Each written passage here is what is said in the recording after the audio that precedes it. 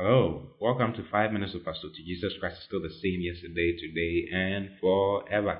Wow, we're still having a special time with the Lord concerning resurrections from the dead. Today we are talking about the hope of the church, and I believe that is going to really be a big blessing to you. I'm being blessed, and I know you are being blessed as well.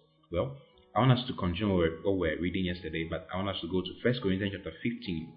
Let's read from verse 12. The hope of the church. The Bible says, now, if Christ be preached that he rose from the dead, how say some among you that there is no resurrection of the dead?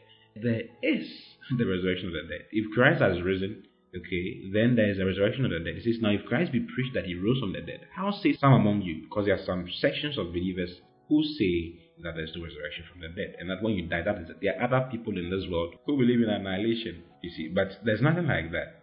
You will live.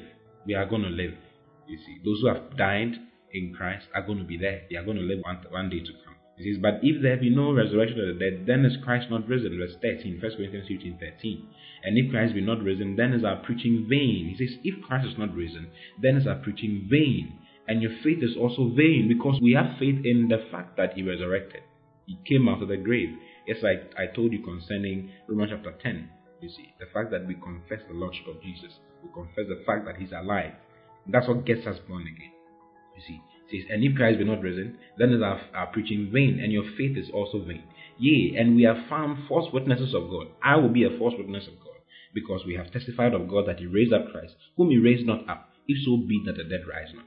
For if the dead rise not, then is not Christ raised. And if Christ be not raised, your faith is in vain. Your faith is vain. Ye are yet in your sins. We are yet in our sins, amazingly, because you see, we died with him. The Bible says that Christ was delivered on account of our offenses. That is in Romans chapter 4, verse 24. It says he was given on account of our offenses, and he was raised on account of our justification.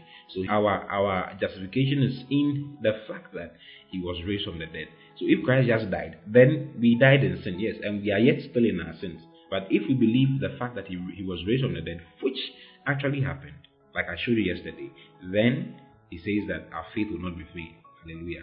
And if Christ be not raised, your faith is vain. Ye are yet in your sins.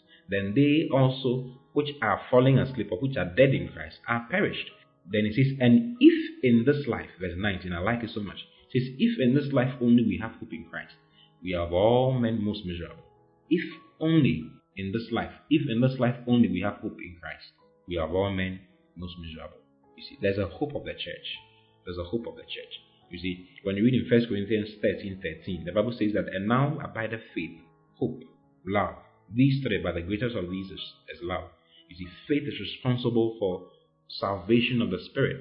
You see, because you believe, we have faith in Christ. We have faith in his resurrection. We have faith in his death.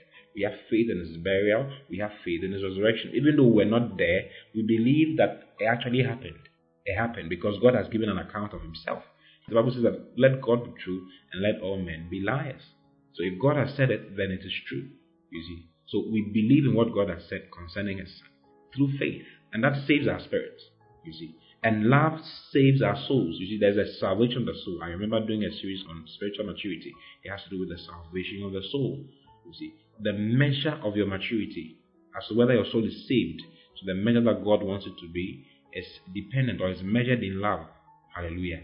Your spiritual maturity is measured in love. When I was treating the prayers of the Spirit, I mentioned it. The fact that as you grow in love, you're actually growing in the Lord. Your soul is being transformed. Your soul is being saved. But there's a salvation of the body as well. There's a salvation of the body. That is our final redemption. Our spirits are redeemed. Our souls are being redeemed. Our bodies will be redeemed. Or our spirits are saved. Our souls are being saved. Our body is going to be saved one day. Hallelujah. There's a salvation of the body. And what causes or what aids in the salvation of the body is hope. So faith is for the salvation of the spirit, love is for the salvation of the soul, and hope is for the salvation of the body. Hallelujah. There's a hope of the church. And that hope of the church is the hope of resurrection. There's a hope that one day, oh, I can't wait. I can't wait. Paul said that I cannot wait to be clothed. I cannot wait to put on the body that I have, the building that I have in the heavens. Hallelujah. This is our testament. This is why we are living. You must live with this in perspective. You must live with this in mind. The fact that one day you are going to be clothed. You are not going to die. You are not going to perish and leave and evaporate into the sky. People don't just evaporate into the sky. I'm going to treat the two types of resurrections with you. People don't just evaporate into the skies. No, it doesn't happen like that. People are resurrected. People are brought back to life. And as a believer, you're going to be brought back to life one day. And this is the hope. It says, if only in this life we have hope in Christ, then we have all men most miserable. We have all men most miserable. Thank God that it's not only in this life that we have hope. We have hope in the fact that very soon, one day, if we are out of this body, one day we shall put on another body, a spiritual body, a heavenly body, a glorious body. Hallelujah. I love you very much. I'll see you again tomorrow. Until then, God bless you. Bye-bye.